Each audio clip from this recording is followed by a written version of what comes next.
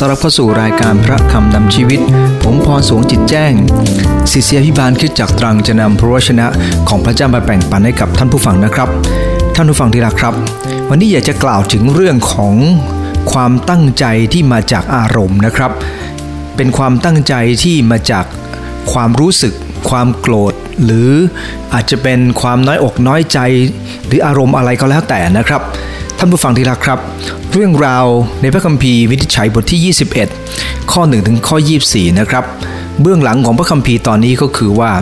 มีคนเผ่าเลวีคนหนึ่งนะครับเขามีภรรยาน้อยที่เกิดนอกใจและหนีเขาไปกลับไปอยู่บ้านของคุณพ่อของเขาที่อยู่เขตแดนยูดาห์คนเลวีคนนี้ก็ไปตามง้อเมียของเขานะครับและเมื่อเดินทางมาถึงเมืองเยบูสเนี่ยนะครับเป็นตอนเย็นแล้วคนใช้ก็บอกว่า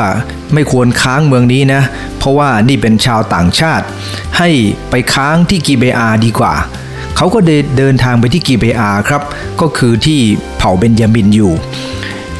เมื่อไปถึงที่นั่นนะครับคนแก่คนหนึ่งก็ชวนเขาไปนอนที่บ้านเนื่องจากว่ามันไม่ค่อยปลอดภัยในการนอนที่ลานเมืองขณะที่กำลังทานอาหารอยู่นั่นเองพวกนักเลงซึ่งเป็นชาวกิเบอาก็มาทุบประตูบ้านแล้วร้องเรียกบอกว่าให้ส่งคนเลวีคนนี้ออกมาให้พวกเขาจะร่วมหลับนอนกับชายคนนี้ท่านผู้ฟังที่รักครับมันเป็นภาพที่น่าเกลียดมากทีเดียวแต่ว่าชายแก่คนนั้นนะครับก็บอกว่าอย่าทำอย่างนี้เลยเขามาอยู่ในบ้านของฉันเอางี้ดีกว่าลูกสาวของฉันเนี่ยยังไม่เคยหลับนอนกับใครก็เอาไปหลับนอนแล้วกันท่านผู้ฟังที่รักครับแต่ว่าคนเลวีนี้เมื่อเห็นว่าปัญหาชักบานปลายก็เลยผลักภรรยาของตัวเองออกไปครับไม่ต้องให้เจ้าของบ้านลำบากท่านผู้ฟังที่รักครับและภรรยาของเขาถูกข่มขืนจนตาย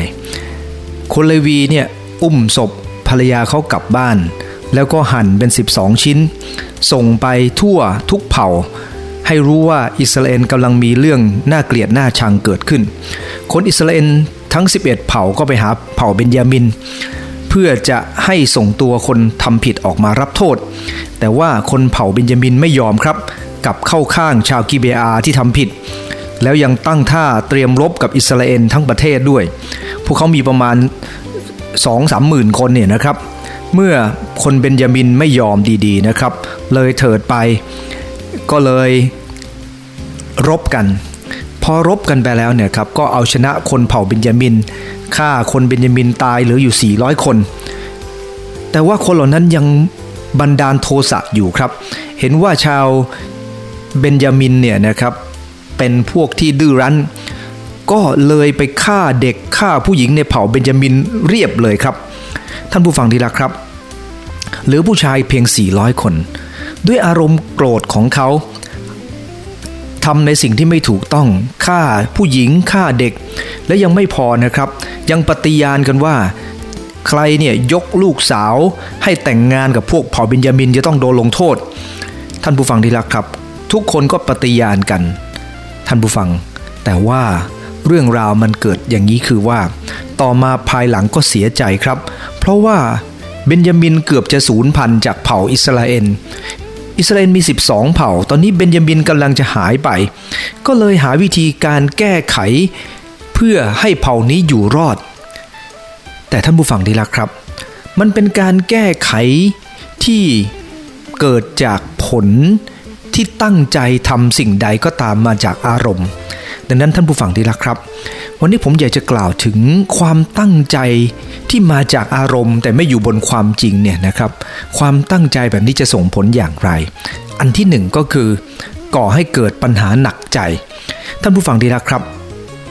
ในพระคัมภีร์วินิจฉัยบท21นะครับข้อที่1จนถึงข้อที่7ได้อ่านไว้อย่างนี้นะครับว่า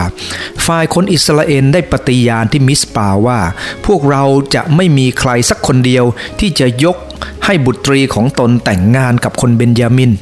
และประชาชนที่มาเบ็ดเอ็นก็นั่งอยู่ต่อพระพักพระเจ้าจนเวลาเย็นเขาทั้งหลายก็ร้องไห้คร่ำครวญนักหนากล่าวว่าโอ้พระเยโฮวาห์พระเจ้าอิสราเอลทำไมเหตุการณ์อย่างนี้จึงเกิดขึ้นในอิสราเอลซึ่งวันนี้จะมีคนอิสราเอลขาดไปเผ่าหนึ่งอยู่มารุ่งขึ้นประชาชนก็ลุกขึ้นแต่เช้าตรู่สร้างแท่นบูชาแท่นหนึ่งถวายเครื่องบูชาเครื่องสันติบูชาอิสราเอลกล่าวว่าคนอิสราเอลผู้ใดที่ไม่ได้ขึ้นมาประชุมต่อพระเจ้าพวกเขาได้ปฏิญาณอย่างแข็งแรงถึงผู้ที่ไม่ได้เข้ามาประชุมว่าผู้นั้นจะต้องตายและประชาชน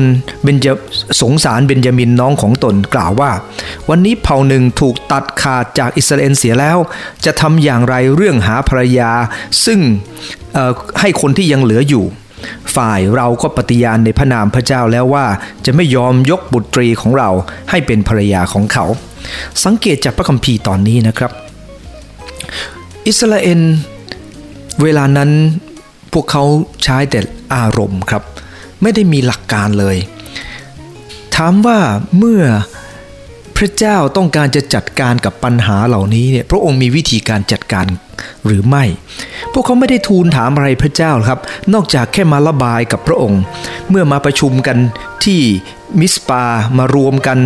ทุกเผ่าเนี่ยนะครับแล้วมาร้องไห้คร่ำครวญกันสงสารเผ่าเบนยามินว่าเผ่าเบนยามินกำลังหายไปพระเจ้าไม่ทรงตัดตอบสักคำครับเพียงแต่เขาระบายต่อพระเจ้าว่าพระองค์เจ้าข้าทำไมเหตุการณ์นี้เกิดขึ้นขอตอบแทนได้ครับว่าเหตุการณ์นี้เกิดขึ้นเนื่องจากพวกเขาใช้อารมณ์กันไงเขาไม่ได้ทำอะไรอย่างรอบคอบและเมื่อไม่ได้ทำอะไรอย่างรอบคอบและถูกหลักการปัญหาที่เกิดขึ้นนั้นมันก็เป็นปัญหาที่หนักอกหนักใจวันนี้ท่านผู้ฟังดีละครับครอบครัวไหนก็ตามนะครับหรือคริสตจักรหรือประเทศชาติของเราเมื่อไรก็ตามที่เราสนใจเรื่องของอารมณ์มากกว่าความถูกต้องเรื่องของกฎหมายที่ออกมาเพราะความเกลียดชังท่านผู้ฟังที่รักครับแน่นอนครับว่าสิ่งที่มนุษย์เขียนขึ้นมานั้นมีการเปลี่ยนแปลงได้เสมอท่านผู้ฟังต้องยอมรับนะครับว่าเหตุการณ์แบบนี้เกิดขึ้นบ่อยมากสมัยเยฟธาก็เหมือนกันเยฟธาเคยปฏิญาณว่าเมื่อลบกลับมาถ้าเกิดว่าใครออกมาต้อนรับเขาคนแรกก็ถวายคนนั้นเป็นเครื่องสัตวบูชาแด่พระเจ้าพระเจ้าทรงประสงค์ให้เอาคนมาถวายเป็นเครื่องบูชาอย่างนั้นหรือพระเจ้าทรงประสงค์ให้เขาทำสิ่งนั้นหรือท่านผู้ฟังที่รักครับพระเจ้าไม่ได้ทรงประสงค์เช่นนั้นเลยเขาไม่ได้อยู่บนหลักการเขาคิดถึงแต่แค่อารมณ์ท่านผู้ฟังที่รักครับเมื่อไรก็ตามที่เราสนใจเพียงแค่เรื่องของอารมณ์ความรู้สึกท่านผู้ฟังที่รักครับมันเป็นตัวจุดฉนวนปัญหาให้เกิดขึ้นบางเรื่องอาจจะถูกใจของเรานะครับแต่ไม่ถูกต้องบางเรื่องนี่นะครับที่ถูกต้องก็อาจจะไม่ถูกใจของเราดังนั้นวันนี้เมื่อสิ่งใดก็ตามที่มาจากอารมณ์บางครั้งแก้ปัญหานั้นไปก็ประสบความสำเร็จแต่มันไม่ใช่ทุกครั้งหรอกครับหลายครั้งมันทำให้เกิดปัญหาที่หนักใจและไม่รู้ว่าจะแก้อย่างไรอิสราเอลทุกเผ่าปฏิญาณเลยครับว่าจะไม่ให้ใครแต่งงานกับ400คนชาวเบนยามินที่ยังเหลืออยู่นี่ก็ไม่รู้จะแก้ปัญหานี้ยังไงท่านผู้ฟังดีละครับแต่ยังไม่พอเท่านั้นสิ่งที่พวกเขากำลังคิดต่อไปก็คือว่าเรามารวมตัวกันปรึกษาหารือและถ้าใครไม่ยอมมาเพื่อจะปรึกษาหารือก็จะประหารซะท่านผู้ฟังดีละครับแล้วทำไมไม่เอาคนส่วนใหญ่ล่ะครับคนส่วนน้อยที่ไม่ยอมมาปรึกษาหารือก็ถือว่าไม่ใช่เรื่องสำคัญอะไรท่านผู้ฟังดีละครับแล้วต้องยอมรับอย่างหนึ่งก็คือว่าในหลายครั้งพวกเขาทำอะไรมันเกิดขึ้นจากแค่อารมณ์ของเขาไม่สนใจความจริงเขาไม่ได้สนใจความถูกต้องเขาสนใจอยู่แค่เธอต้องทำตามของฉันต้องร่วมมือกับฉันไม่งั้นเห็นดีกันพระคัมภีร์ได้บันทึกอย่างนี้นะครับว่าอย่าหลงเลยท่านจะหลอกลวงพระเจ้าไม่ได้คนใดหว่านสิ่งใดลงก็จะเก็บเกี่ยวอย่างนั้นเมื่อเราหว่านสิ่งต่างๆลงไปด้วยอารมณ์สิ่งที่เกิดขึ้นมันก็จะเกิดเป็นแค่อารมณ์เมื่อสิ่งเหล่านั้นไม่มั่นคง อารมณ์มันไม่ใช่เรื่องมั่นคงการแก้ปัญหามันก็ไม่มั่นคงเมื่อเราหว่านสิ่งที่ไม่ถูกต้องผลที่ตามมาก็ไม่ถูกต้องหว่านเรื่องความโกรธก็จะตามมาหว่านเรื่องความเกลี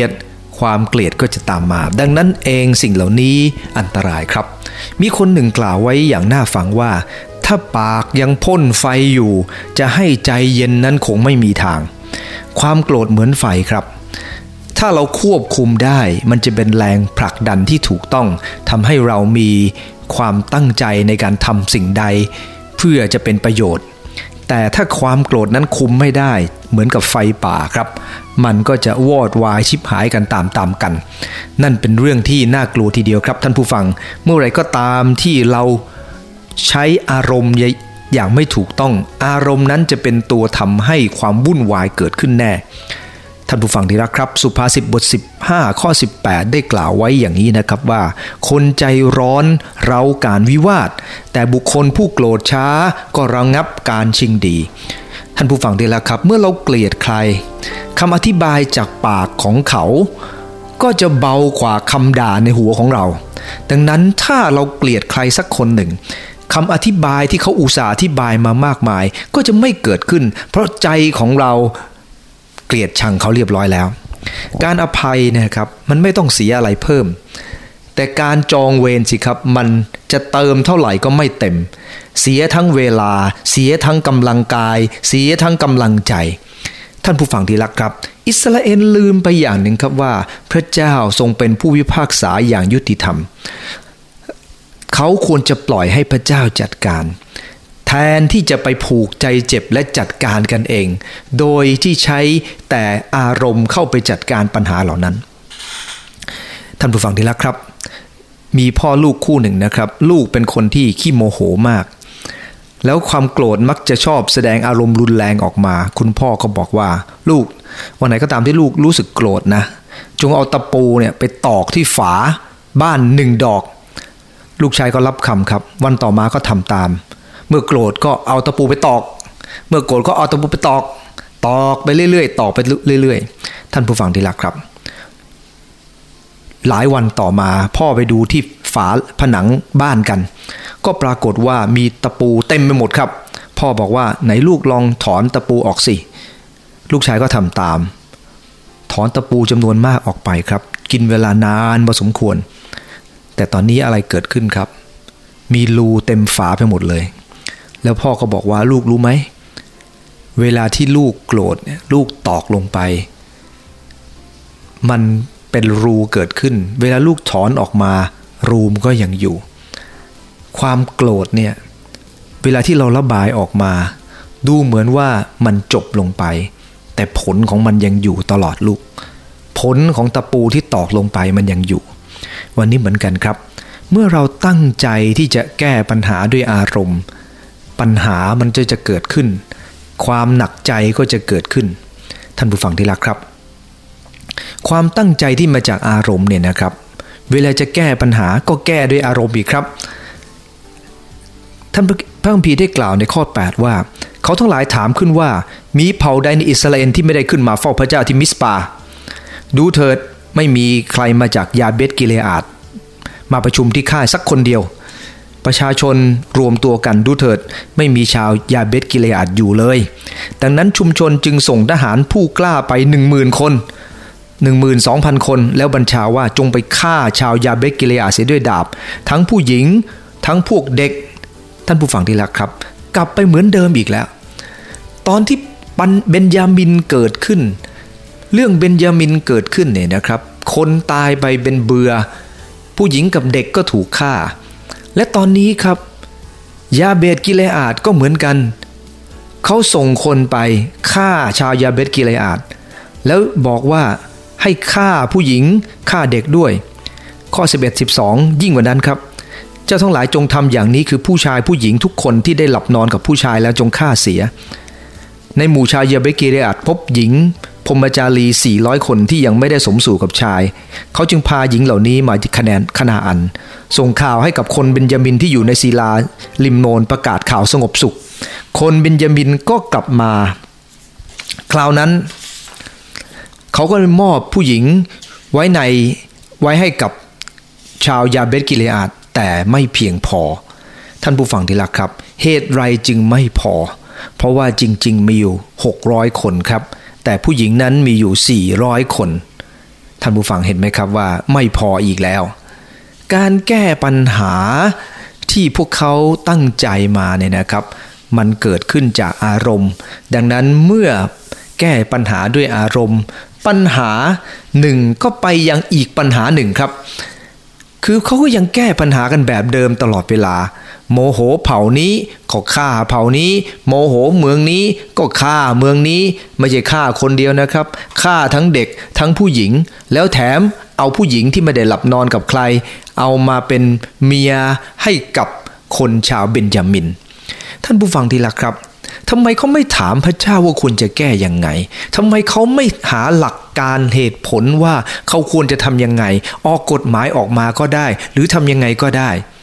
สิ่งที่เราคิดไปเองเองแล้วเราก็ตกลงเองแล้วเราก็ตั้งเป็นกฎขึ้นมาเองท่านผู้ฟังที่รักครับสิ่งเหล่านี้เนี่ยมันอันตรายมากเมื่อไรก็ตามที่เราทำสิ่งใดขาดกฎขาดเกณฑ์เนี่ยนะครับมันก็จะกลายเป็นปัญหาที่ไม่รู้จบทีเดียวครับมันก็จะกลายเป็นการแก้ปัญหาหนึ่งแล้วก็ไปตอกย้ำอีกปัญหาหนึ่งท่านผู้ฟังที่รักครับเราก็รู้ว่าเมื่อทำให้คนชาวยาเบสกิเลอาดโกรธเดี๋ยวปัญหาก็จะเกิดขึ้นเราต้องยอมรับความจริงนะครับว่าวันนี้หลายคนยังแก้ปัญหาแบบนี้แหละครับแก้ปัญหาหนึ่งด้วยอารมณ์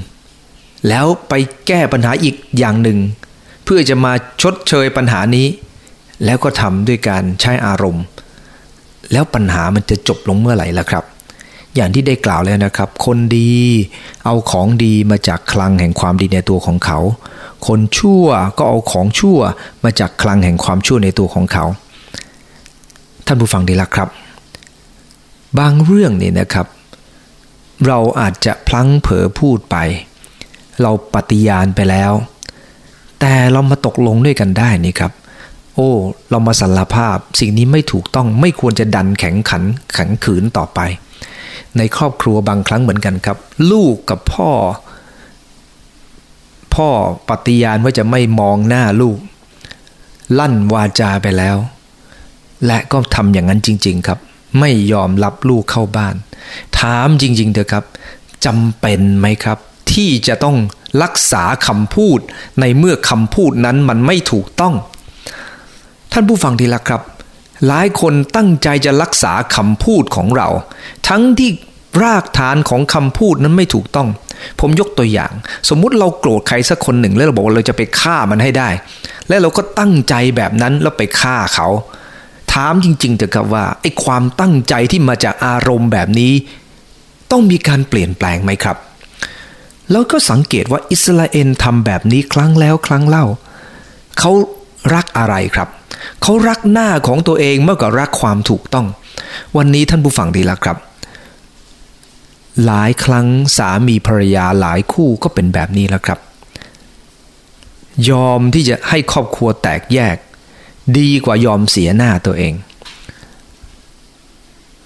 ปัญหาแบบนี้เกิดขึ้นในประเทศเหมือนกันครับเราไม่สนใจหรอกครับประเทศจะเป็นยังไงแต่พวกฉันจะต้องได้ผลประโยชน์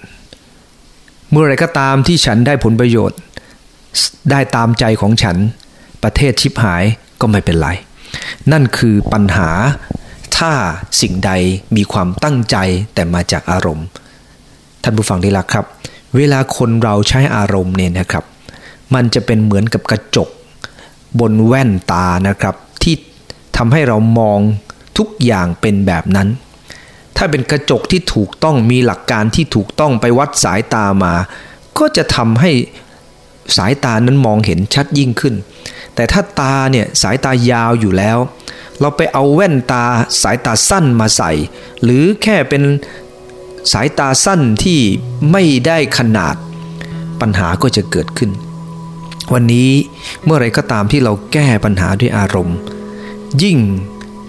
ตัวแปรมากเท่าไหร่นะครับยิ่งอันตรายมากเท่านั้น วันนี้ท่านผู้ฟังที่รักครับมีเหตุการณ์ที่เกิดขึ้นแบบนี้มากทีเดียวในสุภาษิตบท20ข้อที่1บางครั้งเนี่ยนะครับอารมณ์ความรู้สึกมันถูกกระตุ้น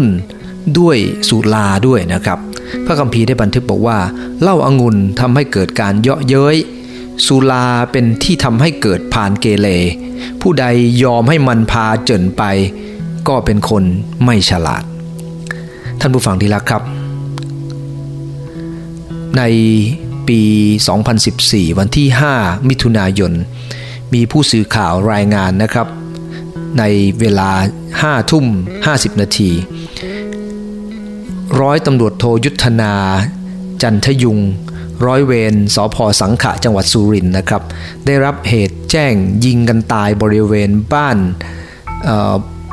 านชบหมู่ที่ 1 ตำบลชบอำเภอสังขะจังหวัดสุรินทร์ก็รุดไปยังที่เกิดเหตุนะครับพร้อมกับแพทย์เวรโรงพยาบาลสังขะแล้วอาสาสมัครกู้ภัยนะครับเมื่อไปถึงที่นั่นก็พบชายคนหนึ่งสภาพสวมกางเกงกีฬาน้ำเงินนะครับสวมเสื้อยืดสีเทาถูกยิงด้วยอาวุธปืนออโตเมติกขนาด 9 มม.มีแผลถูกกระสุนยิงเข้าที่ด้านหลังมีรอยเข้าออกรวมจำนวน8แผลด้วยกันและข้างนั้นนะครับก็มีผู้ชายคนหนึ่งที่ชื่อว่านายสั่งศึกสุรวาทศิลป์คนที่ตายนั้นชื่อว่านายสั่งศึกสุรวาทศิลป์อายุ28ปีนะครับห่างจากศพเพียงไม่ไกลนะครับก็พบร้อยตำรวจตรีสันเพชรสุรวาทศิลป์อายุ54ปีพ่อของผู้ตายรับราชการตำรวจที่สังกัดสภ.สังขะนั่นเองนะครับพบว่าผู้ตายนั้นร่วมวงดื่มสุรากับพ่อที่บ้านต่อมาก็มีปากเสียงกันเองครับชกต่อยกันพ่อก็เข้าไปเอาปืนมาแล้วก็ยิงลูกตายท่านผู้ฟังที่รักครับแล้วก็เสียใจก็เลยมอบตัวนั่นเป็นเพราะอะไรครับเพราะแก้ปัญหาด้วยอารมณ์และเหล้าก็เข้าไปในชีวิตและทำให้ความยุ่งเหยิงเกิดขึ้นดังนั้นคนกินเหล้าเนี่ยเวลาที่กำลังโกรธอยู่ไม่ดีนะครับมันจะยิ่งแย่ปกติกินเหล้ามันก็ไม่ดีอยู่แล้วล่ะครับยิ่งกินเหล้าเข้าไปในเวลาที่โกรธยิ่งแย่ใหญ่อย่าว่าแต่อย่างนั้นเลยแหละครับโยนาเป็นผู้รับใช้ของพระเจ้าเมื่อพระเจ้าให้โยนาเดินทางไปนีนาเวไปประกาศพระนามพระเจ้าแต่โยนาไม่ชอบชาวนีนาเวไม่อยากให้ชาวนีนาเวนั้นกลับจิตกลับใจก็เลยเดินทางไปเมืองทาราชิตพระเจ้าทรงให้เกิดคลื่นลมทะเลใหญ่โตมากและทุกคนจับฉลากกันครับรู้ว่าปัญหาเกิดจากโยนาพูดคำหนึ่งครับว่าจับผมโยนลงไปในทะเลเลยคลื่นลมจะได้สงบแทนที่จะกลับจิตกลับใจก็บอกว่าจับผมโยนลงในทะเลผมจะได้ตายรู้แล้วรู้รอดไปปัญหาจะได้จบแต่ปัญหายังไม่จบครับเพราะว่าพระเจ้าทรงประสงค์ให้เขาไปนีนาเวแต่เขาแก้ปัญหาด้วยอารมณ์ครับปัญหาเกิดขึ้นจากผมตายกันไปก็จบท่านผู้ฟังที่รักครับตายไปมันไม่จบนะสิครับมีหลายเรื่องตายก็ไม่จบดังนั้นเราต้องแก้ปัญหาอย่างถูกต้องโดยหลักการไม่ใช่ด้วยอารมณ์ของเราปัญญาจารย์บท10ข้อ4ได้กล่าวว่าถ้าใจของเจ้านายเกิดโมโหต่อท่านอย่าออกเสียจากที่ของท่านเพราะว่าอารมณ์เย็นย่อมระงับความผิดใหญ่หลวงไว้ได้เวลาปัญหาเกิดขึ้นอย่าหนีปัญหาครับใช้อารมณ์เย็นเข้าไปแล้วปัญหาก็จะสิ่งดีๆก็จะเกิดขึ้นนั่นคือประการที่2นะครับความตั้งใจที่มาจากอารมณ์เนี่ยนะครับมันก่อให้เกิดปัญหาที่หนักใจมันแก้ปัญหาด้วยอารมณ์ต่อไปเรื่อยๆนะครับและประการที่3ก็คือเขาพยายามกลบปัญหาแต่มันกลบอย่างตะกุกตะกักครับคือการแก้ปัญหามันจะจบลงแบบตะกุกตะกักตลอดเวลาข้อ16ครับพระคัมภีร์ได้บันทึกบอกว่าพวกผู้ใหญ่ของชุมชนนั้นจึงกล่าวว่าเมื่อพวกผู้หญิงในเบนยามินถูกทำลายเสียหมดเช่นนี้เราจะทำอย่างไรเรื่องหาภรรยาที่ยังเหลืออยู่เขาทั้งหลายบอกว่าต้องมีมรดกให้แก่คนเบนยามินที่รอดตายเพื่อว่าเผ่าหนึ่งจะไม่ได้ถูกลบล้างไปจากอิสราเอลแต่เราจะยกบุตรีของเราให้เป็นภรรยาของไม่ได้ เพราะว่าอิสราเอลได้ปฏิญาณแล้วว่าผู้ใดให้หญิงแก่เบนยามินผู้นั้นจะต้องถูกแช่งสาปดังนั้นเขาจึงว่าทุกปีมีการเลี้ยงถวายพระเจ้าที่ชิโลทางตะวันออกของถนนจากเบธเอนถึงเมืองเชเคมจงบัญชาให้คนเบนยามินว่าจงไปซุ่มอยู่ในสวนองุ่นคอยเฝ้าดูถ้าบุตรีชาวชิโลออกมาเต้นรำในพิธีจงออกมาจากสวนองุ่นและฉุดเอาบุตรีชาวชิโลคนละคนไปเป็นภรรยาของตนแล้วกลับไปยังแผ่นดินเบนยามินเสียถ้าบิดาหรือพี่น้องของหญิงเหล่านั้นมาร้องทุกข์ต่อเราจะบอกเขาว่าจงโปรดยินยอมเพราะเห็นแก่เราเถิดในเวลาสงครามเราไม่ได้ผู้หญิงให้แก่เขาทุกคนท่านทั้งหลายเองก็ไม่ได้ให้แก่เขาฉะนั้นบัดนี้พวกท่านก็จะมีโทษท่านผู้ฟังที่รักครับคนเบนยามินก็ไปทำอย่างนั้นนะครับแล้วก็ได้ผู้หญิงมาจะถามจริงๆเถอะครับการแก้ปัญหาแบบนั้นคนที่อยู่ชิโลไม่ตายเหรอครับแล้วทำไมต้องไปจบลงที่ชิโลที่การนมัสการพระเจ้าคนกำลังนมัสการพระเจ้าให้เขาไปฉุดคนเหล่านั้นมาเพื่อเอามาเป็นภรรยามันถูกหลักการที่ไหนท่านผู้ฟังที่รักครับมันก็จบแบบคุณอิสราเอลทุกคนก็ต่างยกกลับไปบ้านของตัวเองพระคัมภีร์ในข้อ25ได้บันทึกบอกว่าในสมัยนั้นเขาต่างทำอะไรตามใจชอบท่านผู้ฟังเห็นไหมครับว่าปัญหาของคนที่แก้ด้วยอารมณ์เนี่ยนะครับเวลาจบก็จบแบบน้ำขุ่นๆนะครับดูเหมือนแก้ปัญหาได้แต่มันไม่ได้เป็นการแก้ปัญหาครับมันเป็นการเหมือนกับเอาผักชีมาโรยหน้าเอาไว้เท่านั้นเองแล้วมันไม่ได้เกิดผลดีทีเดียวครับท่านผู้ฟังที่รักครับอย่างที่ผมได้กล่าวตั้งแต่ต้นนะครับเราหว่านอะไรลงเราจะเก็บเกี่ยวอย่างนั้นเมื่อเราใช้อารมณ์ในการแก้ปัญหามันก็ยังอยู่ครับและหลักการไม่ได้ถูกนำมาใช้ท่านผู้ฟังที่รักครับอิสราเอลเป็นพวกที่มีพระเจ้าอยู่แค่เปลือกนอกเวลาทำสิ่งใดก็ไม่ได้ถามพระเจ้าอย่างจริงจังไม่ได้ร้องทูลต่อพระเจ้าหลักเกณฑ์ที่ท่านโมเสสได้วางเอาไว้ก็ไม่เคยถูกนำมาใช้แต่พวกเขากลับทำในสิ่งที่เขาทำเขาอยากจะทำสิ่งใดเขาก็ทำสิ่งนั้นแต่ในการทำทุกครั้งก็เอาพระเจ้ามาอ้างนี่แหละครับเหมือนคริสตจักรหลายแห่งเป็นแบบนั้นแหละครับคริสเตียนหลายคนก็เหมือนกันทำด้วยอารมณ์และปัญหาก็เกิดขึ้นผมเคยได้ยินพี่น้องหลายคนนะครับบอกว่านี่แหละตัวเองเนี่ยก็เป็นเบาหวานแล้วก็อยากจะทานของหวานและอธิษฐานขอพระเจ้าก็ประทานของหวานมาให้แล้วก็ขอบคุณพระเจ้าที่ทานเข้าไปแล้วไม่เป็นไรท่านผู้ฟังที่รักครับมันเป็นสิ่งถูกต้องหรือเปล่าล่ะครับเมื่อเรารู้ว่าเราควรจะทานอะไรและเราไปทานสิ่งที่ไม่ถูกต้องแล้วเราก็ไม่สบายแล้วเกิดปัญหาเกิดขึ้นแล้วพอปัญหาเกิดขึ้นเราก็มาคร่ำครวญกับพระเจ้าพระองค์เจ้าข้าทำไมความทุกข์เกิดขึ้นกับฉันทำไมปัญหาเกิดขึ้นกับฉันสิ่งนี้มันไม่ถูกต้องครับสิ่งที่เราควรจะทำคืออะไรเราควรจะดำเนินชีวิตอย่างถูกต้องเข้าใจว่าอะไรคือสิ่งที่ควรอะไรสิ่งที่ไม่ควรเราต้องยอมรับความจริงอย่างหนึ่งครับก็คือว่าหลายครั้งอิสราเอลทำพลาดกับพระเจ้าโดยการที่อิสราเอลเนี่ยนะครับทำตามใจของตัวเองวันนี้เรามาทำตามหลักเกณฑ์ดีไหมครับอะไรคือหลักเกณฑ์ที่ถูกต้องอะไรคือหลักการที่ถูกต้องเรามาทำตามหลักการกันเพราะพระคำของพระเจ้าได้กล่าวไว้ว่าพระวจนะของพระเจ้ากฎเกณฑ์ของพระเจ้านั้นดีรอบคอบเป็นที่ฟื้นฟูจิตวิญญาณพระโอวาทของพระเจ้านั้นก็แน่นอนทำให้คนรู้น้อยมีปัญญาเรากลับมาที่กฎเกณฑ์กันดีมาครับ